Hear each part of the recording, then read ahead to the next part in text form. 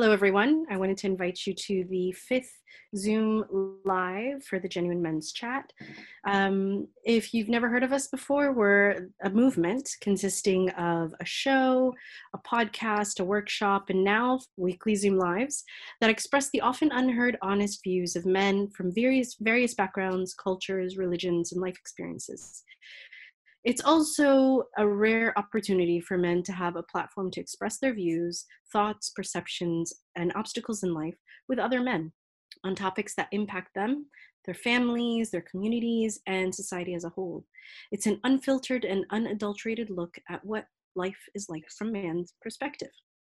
Now, I'm Reham. I'm your host, and I'm a genuine men's transformational relationship and personal and professional life coach.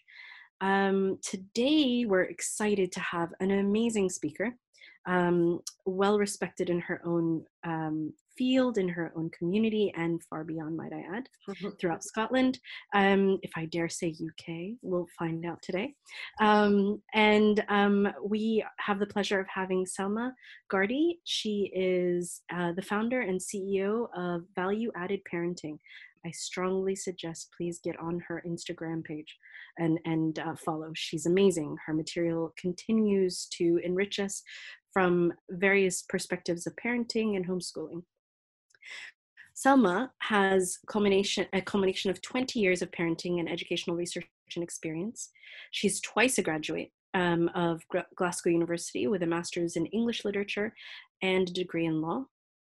She has homeschooled her 3 children, both in the UK and overseas, to university level, and is now advising others on all aspects of how this can be achieved, as well as providing support and consultancy to parents looking to establish deep and connected relationships to their children as they raise them in COVID-19 lockdown and far beyond.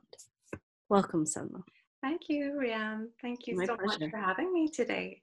My pleasure. And we also have Alan, one of our men, who is the behind the scenes whiz and also a unique perspective on men's viewpoints, as well as our entire audience everywhere else.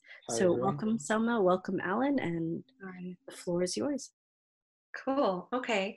So hi, everybody that's tuning in. I wanted to start just by giving you a little bit of background on myself. Thank you, Reham. That was a nice introduction and stuff to give people a little bit more background on where I'm coming from, so that when I'm speaking, it gives you a little bit more understanding from point of view.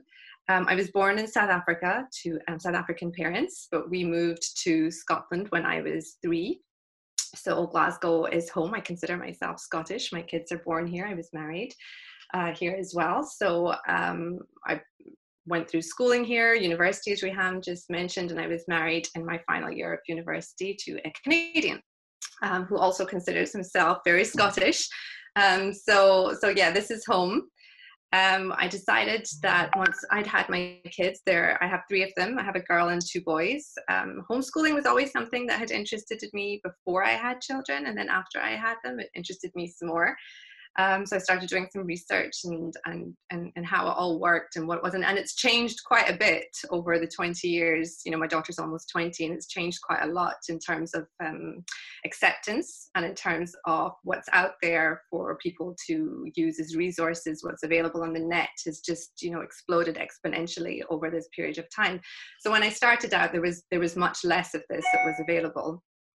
But we decided to home ed. My daughter was 5, I think, roughly. We made that decision, and I had just had my youngest son, and so that's kind of when we started. Been doing it a long time. It was never my intention to actually homeschool my kids all the way through to university, and it was always kind of we'll do this year and see how it goes. And at the end of every year, I consider, do I send my kids to school? Do I keep homeschooling? And every year we chose home ed to continue with, for all the reasons it was bringing goodness into our lives. And it's not always been easy. It's not an easy choice by any means, but it has been worthwhile, and it's really worked for our family. So I have one at university just now, one applying to university, and one just starting the exam years. So it's a busy time in life still, I think, but I'm at the point where I feel my children need me slightly less, and I'm looking for something avenues, I guess, to pass on some of the insights and the experience and the learnings I've had in the last 20 years or so, and hope that others benefit also. And that's what led me to starting Value Added Parenting. So yes, like Rehan says, you can find me on Instagram there at the moment. So this is one of the things we're going to talk about today is homeschooling, homeschooling during COVID-19. A lot of parents now finding themselves in the interesting position of having their kids at home and not by choice. So what I want to start off by saying is actually what you're doing currently is way harder than what homeschoolers do on a regular basis. Homeschoolers don't actually homeschool in the way that you think or in the way that the name implies. And really, given the unprecedented sort of stresses and strains that everybody is finding themselves under during this very surreal time, it's not normal life for us either. So what you're doing is so much harder because you haven't had a choice. You haven't had time, like most homeschoolers who have chosen to home ed, to research curriculum, think about how you teach, think about how best that your child learns. You haven't had time to decide whether or not you work best with worksheets, whether you work best with living books. You haven't had time to do any of that. So being thrown in at the deep end is no easy thing in any topic, let alone educating your kids. Now, depending on where you are in the world or which school your kids have attended, you have probably either been given a massive load of worksheets to work through, or you've been given not much guidance. I'm not really sure what everybody's position is, but certainly by people I've been speaking to, there's a lot of pressure parents are feeling to accomplish things schools are, sending home online, or, packs and stuff that they're making up, which is an amazing thing that teachers are doing in order to try and keep, the learning ticking over, which is a wonderful thing to have done. But at the same time, I think it's putting a lot of pressure on parents who are not just schooling their children, but are also still working from home.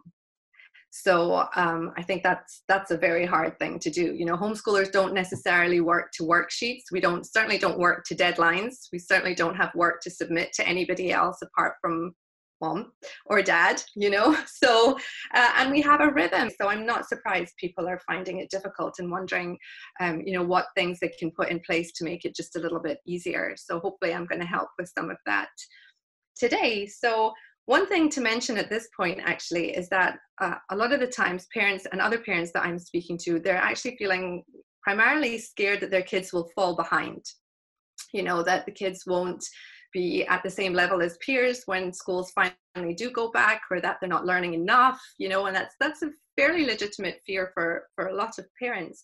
But what I would want to say to that is that fear, while it's quite a powerful motivator in many circumstances, and certainly in this one, it's not going to be the best place to sit from while you're trying to educate your kids at home.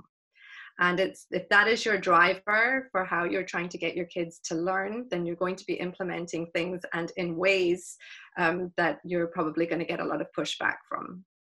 So I think we're going to have to address a little bit about why I feel you don't actually need to feel scared on that score. So I want to talk a little bit about my experience, because I think if I give you that as a background, then you might see where I'm coming from, why I'm not for any moment in time saying that you shouldn't worry about your kids' academic schooling or keeping up with stuff or even learning anything. What I'm saying is when I schooled my kids, I didn't grade any work.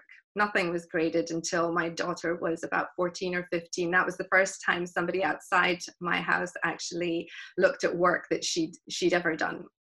And I deliberately did that because it really tied in with the reasons that we decided to home educate.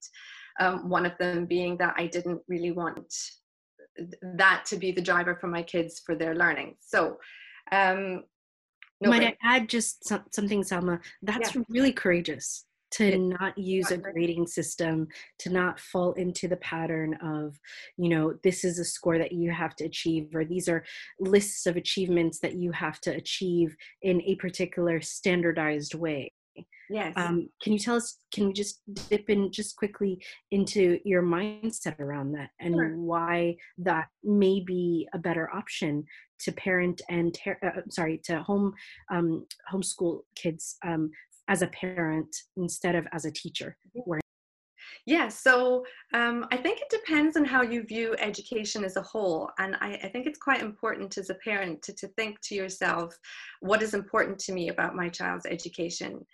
You know, obviously, when you ask a parent what they want for their child academically, they're going to say, I want success, I want them to do really well, I want them to be happy in what they're doing. But a lot of people are looking for the kids to be getting the A grades and for them to be succeeding and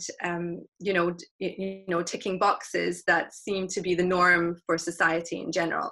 So when you home educate voluntarily, of course you're going to be swimming upstream. You're going against the norm anyway. It's very much out of the box, and now everybody's in the same boat. So I would suggest, if you are feeling a little bit nervous about, achieving targets or having your kids be on the same level as other kids, and that's something that's important to you, I would recommend actually going to the National Curriculum for England.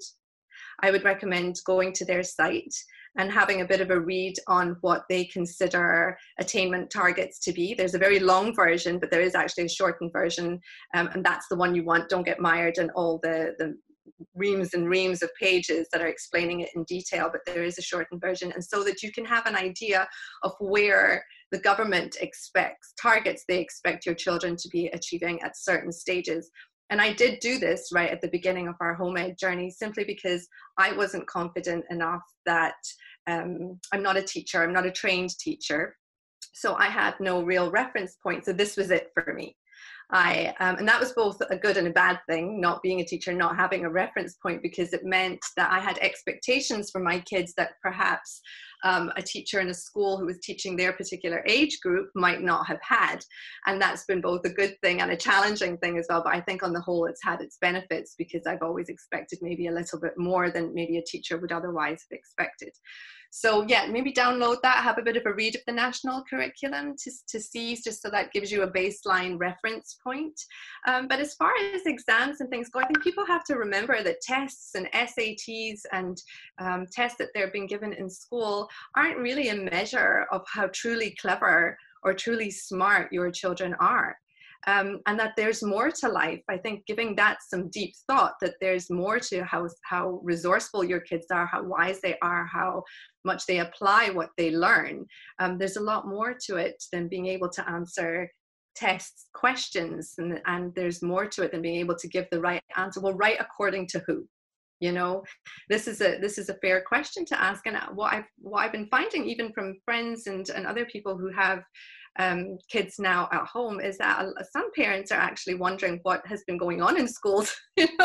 And I don't mean to school bash in any way, shape, or form. There are some phenomenal teachers out there and some kids very happy with the schooling, and parents are very happy. But I'm saying you have a unique opportunity during this time to actually see a little bit more of what goes on in your child's day from a day to day, and what kind of education they're receiving, what kind of input they're getting, than possibly you've ever had. So I would say, just, as we go through this, I'm going to explain why you need to just, you can relax. It's all good. It's going to be okay. Because the thing that I discovered, the most important thing that I discovered once my eldest hit exam years, and that was a real interesting point for me, to have somebody else mark her work and for her to sit exams, that have a standardized mark scheme, was that it wasn't actually the content that was the problem. It was how I had been teaching them to think. And actually shouldn't say problem is the wrong thing, but that was the thing that stood out, is that the important thing was that when it came to exam years, whatever my daughter or my sons needed to learn to pass an exam was covered within a 2-year span. So be it for National Fives or IGCSEs or whatever set of exams they're sitting, the government outlines a time frame for your children to be taught that information in. So if the content hasn't necessarily been covered before, there may be some gaps here and there. Let me tell you, Google and YouTube and the resources out there can definitely fill in those gaps, as can a tutor. And it really wasn't about the content in the end. It was the fact that we had spent lots of time during our homeschooling journey teaching the kids how to think, how to problem solve, how to look up information, how to order information, and how to get that down on paper. So there were a couple of very key subjects like English and math that were non-negotiable in our home ed journey, and that we kind of really stuck to working on fairly diligently throughout their school time. But a lot of the other learning, which might be termed science or, you know, history, geography, was exceptionally fluid and very based on their interests and their passions. So, which is one of the best things about home ed, is that you can follow those rather than a set curriculum that somebody else has decided is knowledge that your child should know. So what I discovered during that time is, once she hit these exam years, and you know, I say this not because, oh, I want to tell you my kids did so fantastically well or anything like that, but I want to reassure you that you know, without having sat an exam, without having had, you know, SATs and the 11-year-old whatever tests that they do at that particular stage, without having done any of those attainment tests, my children are straight A students and have been in pretty much all their subjects, and in subjects that I hadn't taught in specific, how do I put, in specific boxes. So we hadn't actually taught physics, and we hadn't actually taught chemistry or those sorts, but we had taught science, and we had learned about the different concepts over the years that were applicable to those subjects, so that by the time it came for her to sit the exam, the online classes and the tutors that I had for them provided, and the workbooks, the curriculum books that we worked out of to pass an exam, contained all the academic information that they needed to know in order to pass the exam.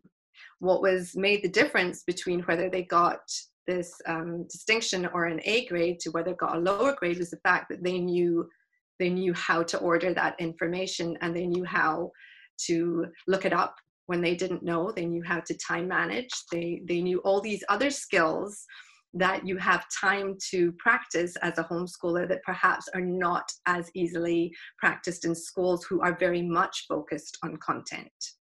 So right now, in the position that you're all in at home, where you've got these worksheets or you have work or school that you think your child should be doing, I can tell you categorically that your kids are learning all the time. They don't just learn from a worksheet. They don't just learn from a set of books that a school is going to give you. And if you are a little bit switched on, a little bit aware, and spending that time with your children, and I know it's difficult for parents because a lot of them are working from home, but if you are just a little bit observant about what is going on in your home, you will actually see that they are learning all the time. And that, I think, maybe parents just feel with the kids being at home, they don't learn anything. I mean, there was a time frame of about 6 months because we chose to move abroad for a period.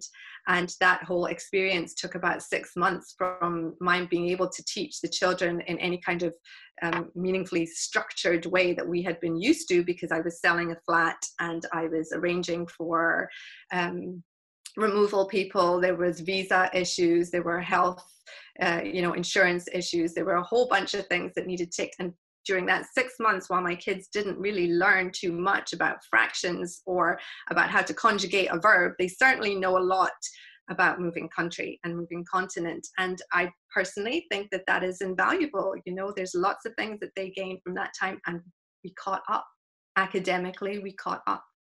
You know, don't be so fixated on the academics of it that you can't see the other stuff that's going in that should hopefully help you relax a little bit and not feel you have to be constantly replicating school at home. You absolutely don't. Teaching, when you send your kids to school 9 to 3, 9 to 4, whatever it is, there's a lot of time in that day where your children are moving between classes, where your children are on break, where your children are on lunch, you know, where other classes happen, PE and games and all of that kind of thing. So when you school at home, the time that you're schooling is going to be much more concentrated. So don't expect the same 9 to 3 that you're having normally when your kids are out of the house. So that's the first thing I wanted to address in terms of, you know, relax. It's all going to be okay. It's just a short period of time, even though it doesn't feel like it, I'm sure. Well, that's great advice because I've been hearing consistent complaints from a lot of parents saying the schools are giving us so much work or giving us no work, and we're feeling the pressure Yeah. to either entertain the child if there's no work been given within a structure that parents may feel is necessary, or too much of a structure that the 9 to 3, sorry, has turned into a 9 to 5 or 9 to 6. So the kids are worn out and now have gotten, what are we, almost week 6 now into lockdown. Week 5 into lockdown, they're struggling to keep the momentum of learning, and it's now become a chore, and with negativity associated with it, or as you said, pushback. So this is great advice. How can parents balance now, I guess, is the key. Yeah. So So if I you could think add that into another the, thing yeah. that gets talked about in homeschooling circles now, we've homeschooled from the beginning, so my kids have never been to school, so this is the norm for them. But people who have taken their kids out of the school system and proactively decided to home ed, we call it a period of deschooling has to occur.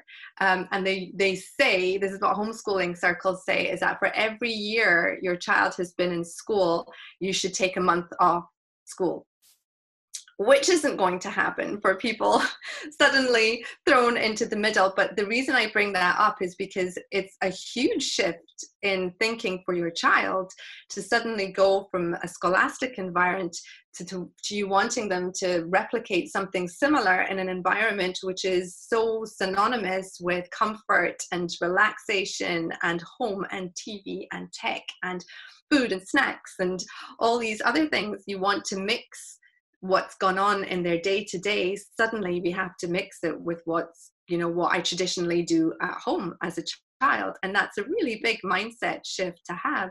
But there are things that we can put in place in order to help that.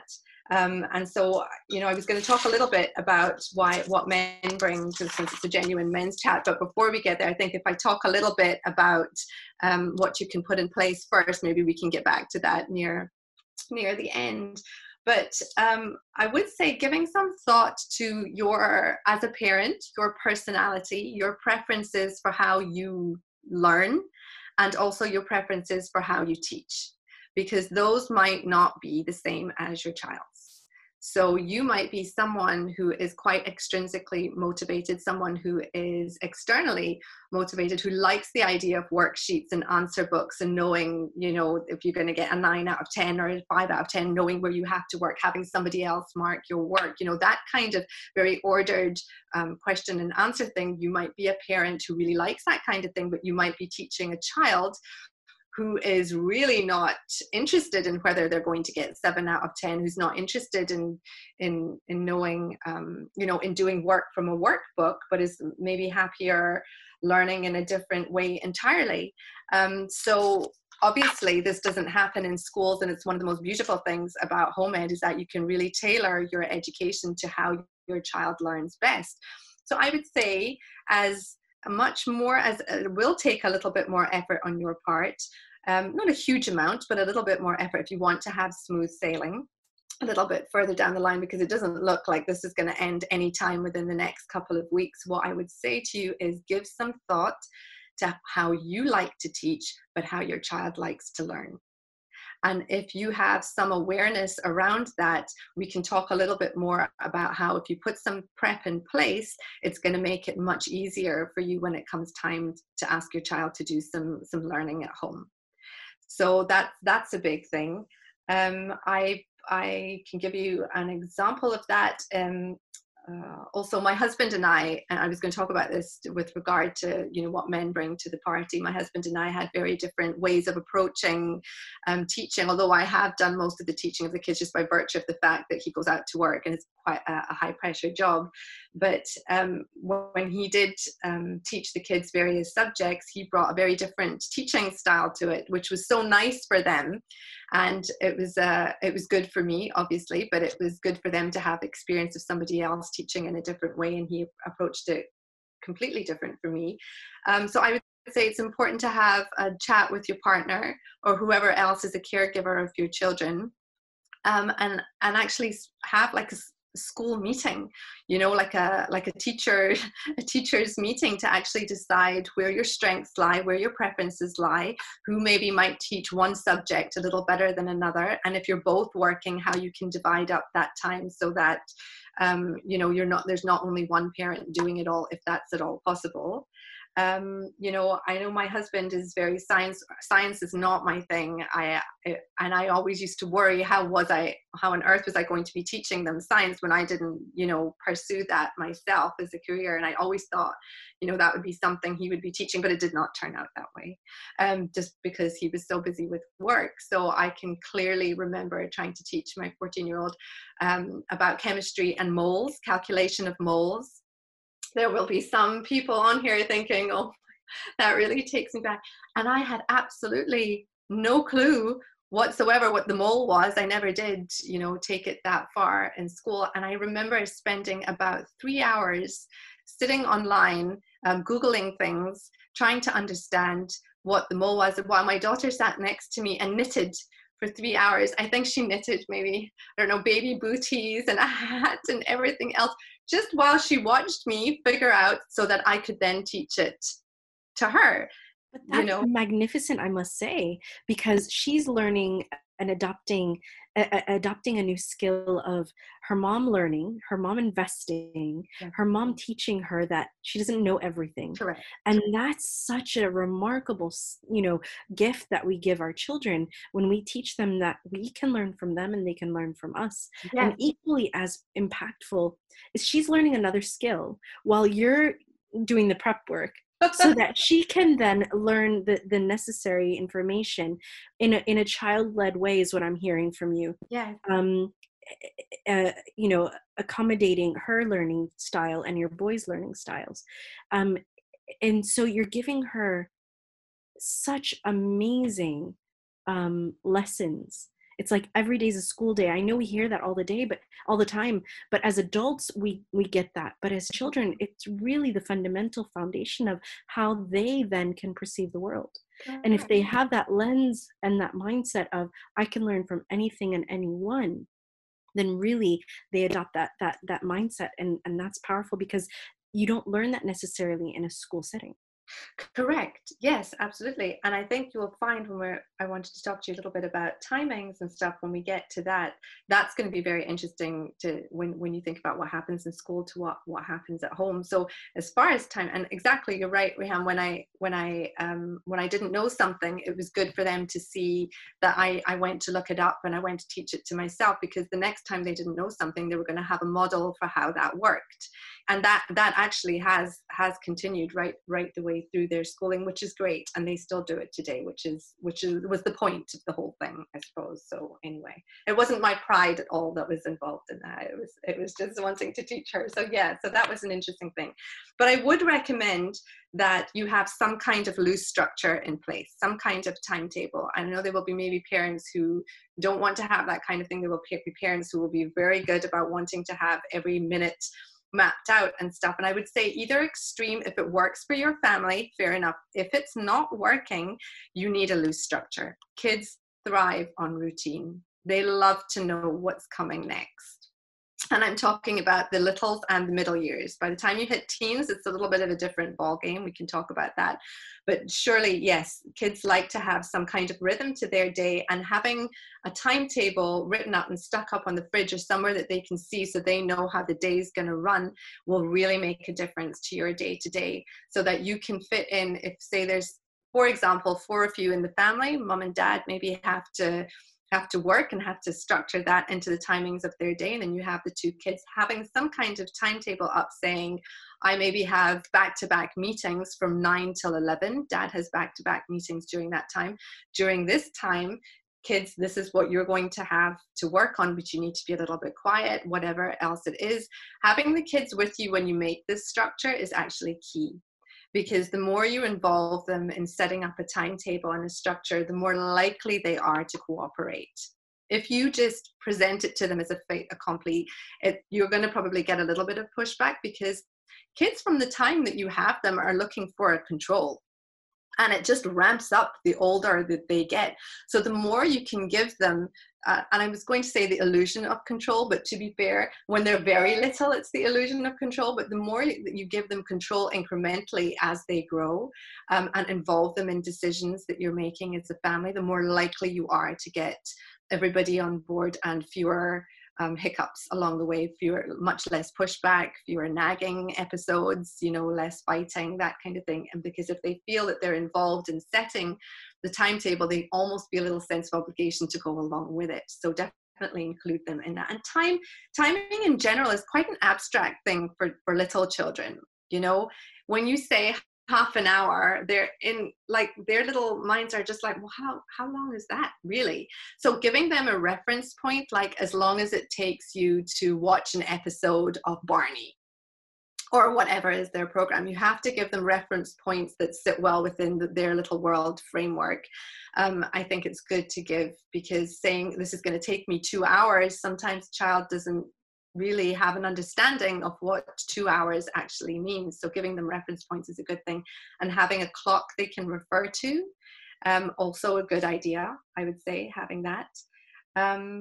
And it's obviously, timing is very different when it comes to, and there might be people watching, when it comes to high school, comes to teenage exam years kids. And one of the things, and I've done a lot of research and a lot of reading on this, one of the things high school students struggle most about, that they themselves have said, is time management. Because what happens in school is that everything is very structured. There is a timetable. Everything goes according to time, but it's managed for the children. It's not managed by the kids. And so a lot of times high school students leave and go to college and university and stuff, and find it very difficult to actually time manage for themselves, to get assignments in on time, to structure when to eat, when to exercise, all that kind of thing. They can feel very overwhelmed because the majority of their scholastic life has been managed for them. So I would say now, while your kids are at home, especially your high school kids, this should be a skill that you work on quite a bit. Homeschooled kids get the idea of time management fairly early on, I would say, simply because so much of their day is structured with the rhythm of life and the rhythm of breakfast, lunch, dinner, or what you normally do in a day, snack time and stuff. So they get the idea of time a little bit earlier and how to manage their time. Certainly by the time we lived abroad in a very hot country, when my kids were sort of age range 12 down to 7, the kids learned quite quickly that if we got school and work and academics done in the morning, then we could go to the pool or we could go to the beach. And so, they really learned the benefits of being able to time manage well. So I think that using this time is really key, especially for your high school student. And one of the things I would suggest is, if you have a teenager in your house that's hit exam years, is that if you have work to do, set up a space where they can work alongside you if they're willing, and schedule in coffee breaks like you would normally do at home. And I've done this a couple of times with my teens and stuff, and it's quite a grown-up thing to do. It's what would happen in your workplace. Maybe you'd go over and have a chat to a colleague or whatever, make a coffee, give them a decaf coffee or cappuccino, whatever it is you can whip up at home, and show them, model for them what time management looks like with your own work, because now you're working together at home. They can actually see what you do in a day. And how responsible and how you manage your own life is. What better example is there for them than you, and to see how you manage all of that? Yeah, so I would definitely say this is a good time to implement some of those things. I know we spoke about how it's like, trying to get kids to do things they generally don't enjoy. There will be some subjects, possibly like art and messy time and PE and games time, that you won't have to ask twice for, but maybe some of the subjects they don't enjoy quite so much getting done, because if it is mostly worksheets and working through stuff that isn't very entertaining, it can be difficult to get cooperation. So the thing I would suggest, if you feel you have to get through some of these things, is to have something to look forward to, and plan something. So if you're saying something like, if we can get XYZ accomplished, then we can watch a movie together, or we can go and take a walk in the park, we can go take your bike out, whatever it is they enjoy, have something for them to look forward to. I think that's key. What's the difference between bribery and looking forward to something? Could you shed some light on that one? That's a tricky one. Yes. So yeah, we spoke a little bit about talking about rewards and bribe. Is it a good or a bad thing? So if I can just give you an idea, as far as rewards go, it's very strongly linked to motivation. What motivates your child? Now, in life in general, as a parent, I can say with motivation, there is something called extrinsic motivation and intrinsic motivation. So when I thought about this particular thing when we were raising the kids, and I don't know which parent hasn't tried a reward chart, you know, who even are you if you haven't tried a reward chart or a sweetie chart, whatever else it is. Those kinds of things are useful in the short term. I wouldn't make those your consistent go-to, and this is why. There were some things that I expected of my kids, some standards of behavior, some values, some ways of living that my husband and I just expected and weren't going to reward for. And this is where it can be quite individual depending on your own family and what values you have in your family, what is important to you as a parent or a caregiver. What are the things you want your children to learn? So stuff like making your bed, being kind, being truthful, working hard, even being determined about something, whatever those are. I did not reward those with my kids with reward charts and with token rewards, because those were expectations that I had, and I wanted them to know that this was the norm. I didn't want them to see it as something extra special that they were doing. Having said that, if you are struggling with behavior and are trying to encourage something like maybe no tantrums, no hitting, you know, brushing your teeth on time, coming to the table when you're called, those kinds of things, that little niggly things that are irritating you, I would say rewards can work very well to jumpstart behavior, but only to jumpstart behavior. If you're going to reward, bribery, although really tempting because it's a quick and easy solution, it's actually not a long-term go-to, because what you're doing is actually building a means to an end relationship. It's completely really devoid of any kind of intrinsic motivation whatsoever. And if you use this consistently with a lot of problems in your house, a lot of behaviors that you want to encourage, in the end, your children are only really going to want to do something if there's something in it for them, and then that's a problem. So use it maybe to jumpstart something. But the reward, I would maybe say, if you're going to reward, I would say reward meaningfully. And what I mean by that is reward, again, besides being linked to motivation, is actually really linked to how you frame achievement. So please clarify. Yeah. So when I say how to frame achievement, what I mean by that is, do you teach your children that they should achieve for achievement's sake, for its innate goodness?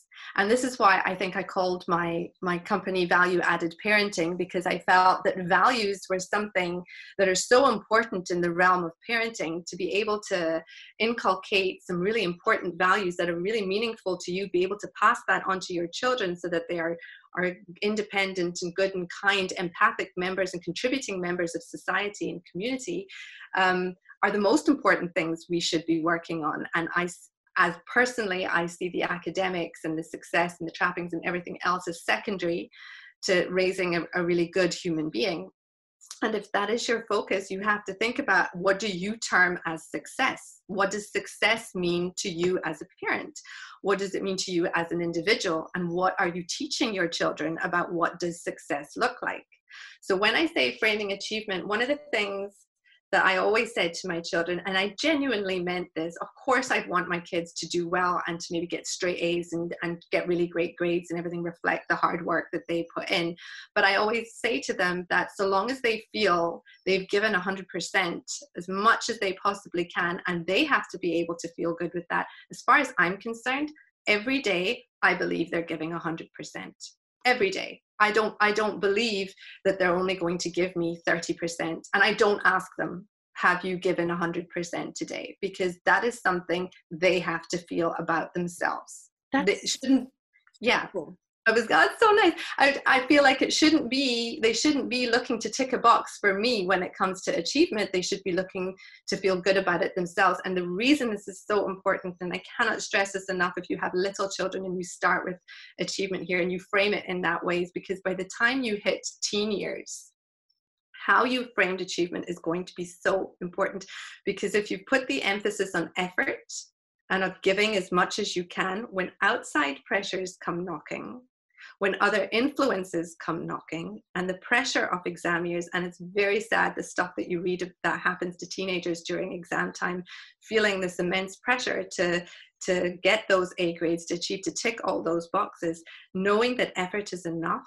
knowing that their effort is enough, something that they've grown with, knowing that their effort is enough for their parent, that is huge. That's huge today. You have so many outside pressures on children today, given that we live in this world of instant information, everything, and connectivity in terms of how everybody else is doing. You know, I think it's very important to give your kids a really strong internal sense of self and of doing enough. So by investing in our children's definition of major concepts like success, like effort, like you know, competition, Empathy. yeah, Mhm. not only are we arming them with emotional muscles like we talk about often in our Zoom calls, because we've got the physical muscles that we work out physically, but the emotional muscles that we build that are life skill muscles, they can overcome peer pressure, like you're saying, exam and anxiety, people pleasing, especially in the younger kids. If we develop it, start from the young kid, yeah, external gratification as the only means of gratification, and recognition and status being the only way that you can prove that who you are is important with those letters after your name, Right. becomes null and void. It becomes a no-brainer because you've given them the foundation to build on. Yes. And very often, you know, because we live in this world of instant everything, most times when you think about parenting strategies and parenting like bribery and rewards and stuff, most of us, because we live in such a hurried and fast-paced world, you're looking for the quick fix. I understand, I get it. You're looking for the thing that's going to get your kids to behave in the way you want them to behave, so you can just move on to the next thing. The problem is the really important values, the things that will stand them in the biggest stead long term to be healthy, emotionally and mentally healthy adults, are the things that will take the longest to teach over time. They're the things that require consistency, awareness. They're the things that require patience and effort. And there's no other way that you can put that. You know, you can absolutely, we all need the quick fix sometimes, just don't make it your consistent go-to. And I think it's the same here with bribery and rewards. If you want to talk, use them as short-term measures, don't use them as your consistent go-to. I guess that's what I would say in this instance, because I know people are under pressure living social distancing and having to work at home and having to teach your kids and stuff at home. Use these as short-term measures rather than something that you're going to do consistently, you know, going forward. You mentioned something really important also, Selma. Not only do we use bribery as a last resort, Yeah. but we also give our children the opportunity to hear their own voices, to know themselves Yeah. enough so that they can be comfortable with themselves. They can be self-confident by their own achievements, by their own efforts, because of the effort that they put in, not because of the score or the number that they've achieved. And that is priceless, I think. Yeah. No, 100% for sure. And by praising effort, I don't know if you've come across the concept of a growth mindset versus a fixed mindset. Yeah. So by praising the effort, what you're doing is giving your child free rein to the growth mindset, which is more about the way of looking at quote unquote failure or challenges, in the sense that they will then begin to approach those things not as a bad or a negative thing, but as an opportunity to grow. And I think there hasn't been enough of that in our school system, certainly because so much of it is a tick a box approach. So you have time now with your kids at home to watch your language, watch how you're framing success, watch how you're framing achievement, and watch how you're praising effort. Don't just praise the outcome. So if your child has maybe learned to do something that's taken them a little bit of time to master, let's just pick out learning to tie shoelaces. You don't just go, wow, yeah, fantastic, tying shoelaces, that's so great, well done. What you want to do is praise, gosh, that took you a lot of effort and you stuck with it and you practiced, and that's so fantastic. Look what you're able to do with all that effort and practice. So how you speak, the language you use is key. you know, even just in trying to get cooperation from your kids. I can give you an example of something to say to them, which is quite powerful when you're trying to get them maybe to learn or to come and sit with you and do some schoolwork, is to say, are you willing to come and sit with me for a little while just now, and let's get some work done? And you might be met with a no, I'm not willing, which gives you then the opportunity to say, well, when would you be willing? What would it take for you to be willing? So that you throw it back at them, so that you're still looking for agreement, but it's a really subtle way of getting them on board. So it's not just, are you willing, but what are you willing to do then if you're not willing to do it now? It also makes them active participants in Correct. their own life, instead of always being needing someone else to direct, to Correct. guide, or to make decisions for them. I like to call that managed autonomy. You know, that's what you're looking to give them while they're little, managed autonomy, because you want it, by the time you hit the teen years, you're really looking to hand over the reins for all the good stuff and all the effort that you placed in the years before. This is the time they get to practice as being an adult while still kind of in the sheltered harbor of your home, so that you can catch things when it doesn't quite go according to plan. They need a safe space to fall, and you need to be that safe space for sure.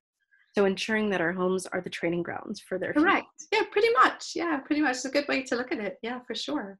But is it okay? Is it okay if we talk a little bit about dads and husbands, carers, brothers, uncles, whoever the male caregiver is there? I wanted to tell you about two very interesting studies that I came across that I think might resonate with some of the men that are listening in, because I found it very, when you asked me to speak on this and told me about the Genuine Men's Chat, it actually led me to having an interview my husband, which isn't something I've done very often, and actually then to have the kids critique the two of us in terms of teaching styles. That was so revelatory, I have to say. But it was so interesting about, you know, how they viewed the way I taught with how they viewed how they dad, and the way I parented comparing to how dad parents, you know, now that they're a little bit older and are capable of critiquing. That was certainly very interesting and opened my eyes, but also confirmed a couple of things I think I already picked up along the way, and that, you know, men bring a very different energy to the party. They have a very different way of looking at things and stuff. And one of the studies that I read about and research was so interesting, but it was to do with swimming lessons for babies. And what they discovered was when mom took the baby in for a swimming lesson, she held the baby facing her when she got in the water. And there was lots of eye contact, lots of chat. The child was to feel safe. There was a lot of connection. There was presence, safety. And she taught them the swimming lesson while facing the child. When dad took the baby to the swimming lesson, he held the baby outward. So baby still felt secure, still felt held and safe, but was more open to being independent, more adventuresome, I suppose. And when I thought back to how my husband and I both took the kids swimming at different times and taught them swimming lessons and stuff like that for different times, and this was exactly how we approached swimming. When I took my kids in the water and taught them to swim, it was always swim, right? You can swim towards me now. I'm going to stand you. I'll catch you. Nothing will happen. You know, swim towards me. There's a lot of chat going, lots of connection that way.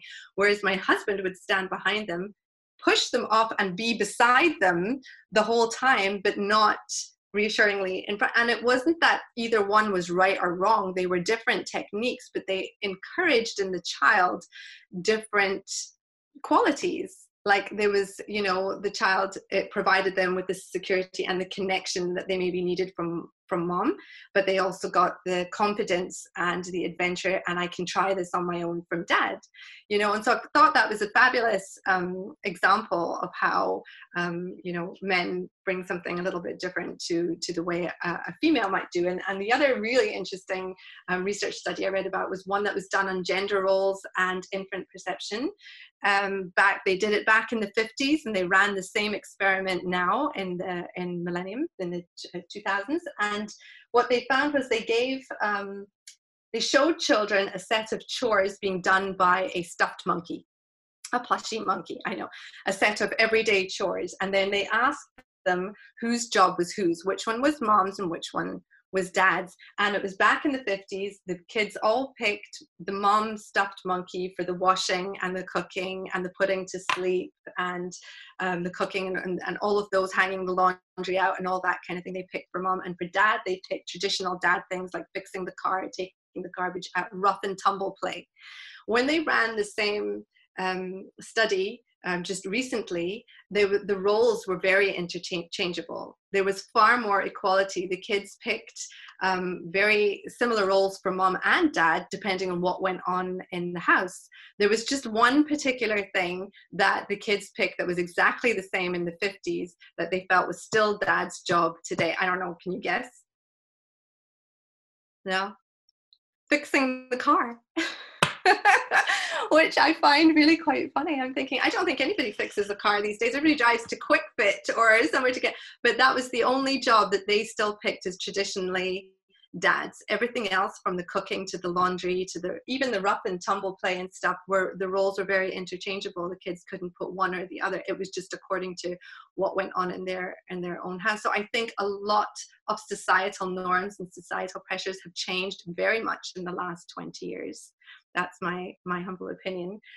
So it's worth it, thinking a little bit about, your own sets of values, reflecting a little bit on the things that are important to you as a dad, as an uncle, as a brother, and then speaking to your partner and finding out what things and values and stuff, fit with them. Because when you have that awareness, you're probably able to parent from a much greater perspective that's going to be far more positive for your child. So yeah, no, those were two that really stuck with me. And I thought, okay, what it's really saying is what works best. There's no right or wrong. It's what works best for your family dynamic. And I think that's important too, because we do this thing in society where we compare a lot with how another family is doing, or another dad or another mom. And really, you really just need, the only people you need to be measuring up against are yourselves. And I think that's something we need to get back to. I couldn't agree more. As competition is healthy when it's in a structured environment, but when it's invited into the home in a way that it pits one parent against the other, or one child against the other, against sibling rivalry happens, an unnecessary, well, that's a whole other ballgame. unnecessary competitive edge gets created against the people that are, as we said before, the training ground for the children, for the family, to build and grow. It gets lost, and even could be sabotaged. So then children don't have that safe place to fall back on, to count on, to be at peace in, to be able to know that outside, it's okay to do what I need to do, but at home I could just be me, wholeheartedly, without judgment, without, and maybe that's too much to ask right now, given the circumstances. However, what's to keep us from starting now? Yes. And 100%. I think it's, you have the opportunity. I always say, when people say, well, what's the biggest thing, or if your kids are well behaved or have nice things people say about my kids, I said, well, actually, I've had 8 extra hours in the day to work on all the things that are important to me as a parent that I want to pass on to them as my children. That 8 extra hours in the day that I have, while challenging, I don't deny it hasn't been challenging at times, for sure, have made a real difference to how I've parented, for sure, and what my kids have been able to take from me during that extra time that they haven't been at school. And now people are at home with their kids. Please don't get me wrong. I quite understand that there is a lot of pressure, and it can be very difficult to have your kids around when you're trying to work at the same time and trying to juggle everything, at once. So I really the big thing I wanted to impart, that you really cut yourself some slack. Nothing terrible will happen to your children's education if for 3 days in a row straight you end up watching movies. I have a really great post up, actually, if you have a chance to go to my Instagram, on the power of movies. And I've got a whole list of movies and values that you can teach from those movies. So if that's all that you're managing for the rest of this week, that can still be what we like to say, the very cliche teachable moment. There's a lot I'm not anti-TV or documentary watching, whatever, in the slightest. I actually think kids can learn an awful lot from medium like that, for sure. It's all relative, in the sense that what can we teach our kids to take from any medium, Correct. so that they begin to filter in a way that is best for them, not dictated only by us, but also incorporating them. And I guess the message here is buy-in, to get the kids to buy in, to participate in the discussions, to have them in the meetings, to have them in the planning sessions, so that they're invested, and most importantly, they're learning those life skills that they couldn't possibly learn in other ways. And the you know there's so much that we could talk about, Selma, and we could do this for so long. I didn't touch on how to be seen as a teacher, not a parent. Can I just give you 3 tips? I know we're Absolutely. And then we have a question, and then we're going to wrap up. Yes, please. Okay, cool. So very quickly, if you're having trouble, and it's normal for your kids not to see you as teacher, to see you as parent, and that's not going to change anytime soon, because that really will take a long time of teaching for that to happen.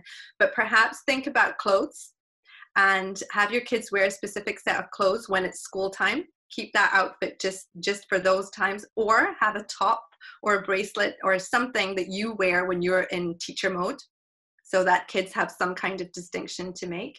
Have your teaching space pretty much regular. Be okay for changing it up just for fun's sake, but make it a regular space, that when we're in this space, this is the learning is happening now.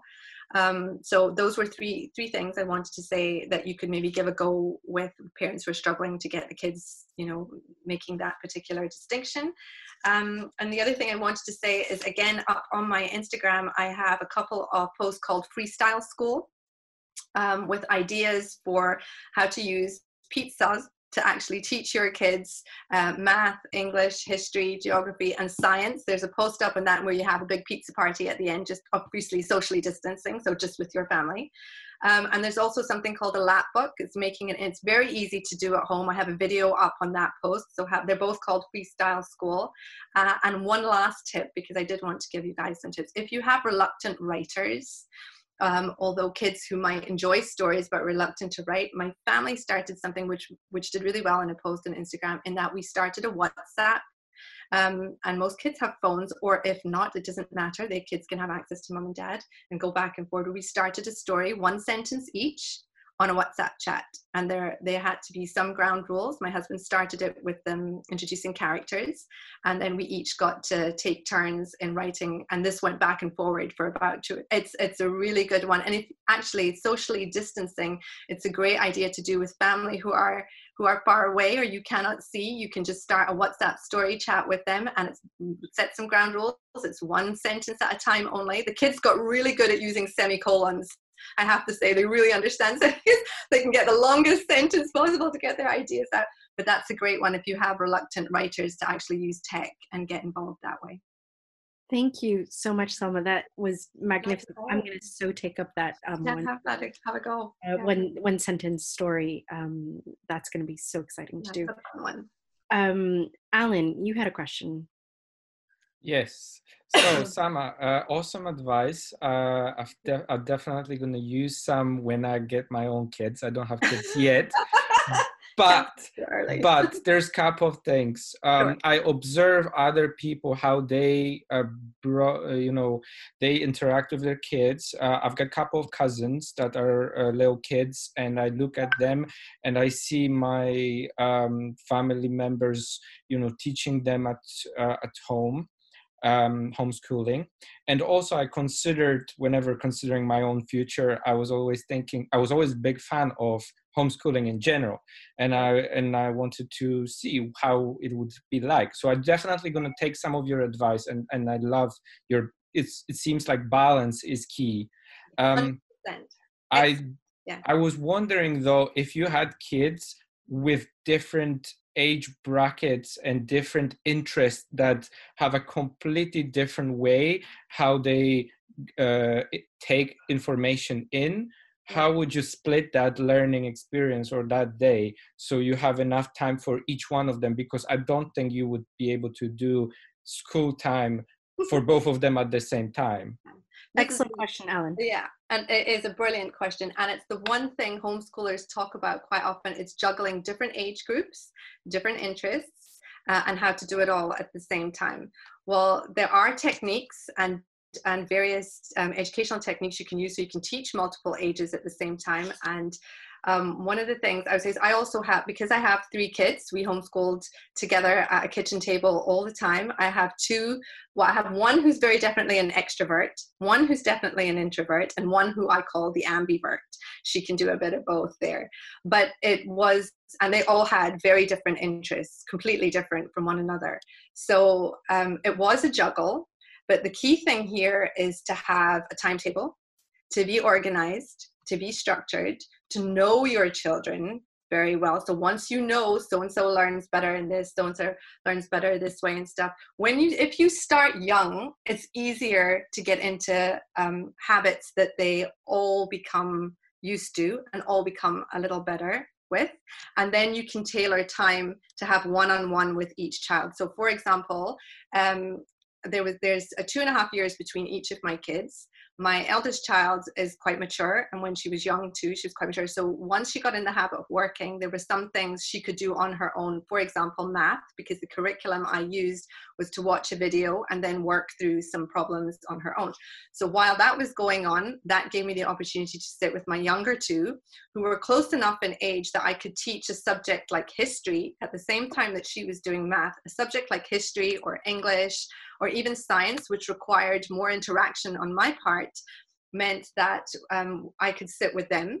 But the work that I expected them to produce, be it coloring in, be it labeling, be it drawing a plant, whatever it is, the level I would expect from my youngest child would be very different from the one I would expect for 1-2 years older. So they could accomplish the material together, but I would be expecting different amounts of work back. And even once they started writing, I found that my middle child caught up to my eldest child, and the younger child required to be able to do stuff on his own, whereas I could teach subjects to my older 2 at the same time, and then again expect different levels of work coming back to me from both of them. So a topic like history, I could read about various things in ancient history to the 2 of them. I would expect my daughter maybe to write me 4 paragraphs on what we had learned, and I would expect my middle son, to maybe write me 2. So the content could be the same, because like I said in the beginning, content is not really your issue, because stuff like history, stuff like stories, all that kind of thing, kids love that kind of thing. They're born innately curious. You know, if you're giving them subjects that they can all be interesting, you have to give a little bit to each kid. Someone's preferences are Romans and someone's preferences are animals. You have to try and work both of these into your week. And they have to know that sometimes we pay attention to somebody else's interests and we show respect for that. And sometimes we pay attention to the others and we show interest and respect to that. That's a skill in itself. So the key thing is to be organized, to know your kids well, and to be able to know that I can teach certain subjects with 2 age groups, and certain subjects require me to do one-on-one and stuff in order to explain there. So there's techniques and ideas. The thing I said to you about teaching pizza, using pizza to teach geography, history, math, that kind of, if you go and have a look at that on my page, that's called a unit study. A lot of homeschoolers use this when they have multiple age children, because again, you can teach the same concepts, but expect a different level of feedback from your kids. So that's quite a neat way to be able to do that. Same thing with the lap booking that I talked about. So that was a great question. And yes, it takes practice. Awesome. I'm much better at it now, 20 years later, than I was in the beginning. So yeah. Thank you. That really is a perfect answer. Thank you, Alan, for that wonderful question. And thank you, Salma, for such an amazing session. Thanks for having me. I would love to invite you to do this more often with us, maybe on a consistent basis. So viewers, tell us if this is what you're looking for. And if you want more of Salma, we'll bring her on board. I know that I can't get enough. It's my pleasure, honestly. We're all in it together, and every day is a school day. That's my motto today, and probably for the rest of the year. We'll be adding Salma's Instagram link to our post, so don't hesitate to check out Valued Added Parenting on Instagram.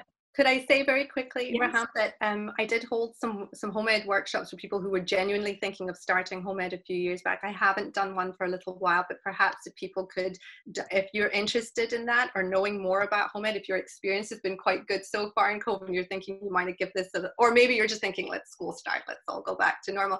But if you are, perhaps just send me a direct email. Raham can put up contact details or through Instagram, and I can see about setting something up like that. Excellent. I personally attended it and it was fantastic. So I would definitely recommend it to everybody. Yeah, absolutely. So I hate to say goodbye, but time has kind of sped up on us quickly. Join us for our next episode of the Genuine Men's show. Genuine Men's Chat show that will be out next month. I believe the topic is faith. And being that we've just had Easter, Passover's just happened, and Ramadan's about to start. So we'll be covering the topic of faith and religion. Check out our Genuine Men's Chat podcast and our continuously Zoom lives. Share, like, follow on YouTube. We have all of our material, LinkedIn, Instagram, Facebook, Twitter. Don't forget to join the Genuine Men's Chat Facebook group. We have one for men and we've got one for women. So it's called the Genuine Men's Chat and Genuine Women's Chat to support the men that are going through this and the women that are supporting the men going through this. Our motto for 2020 is many men, many conversations. Have you taken your seat at the table yet? See you next time.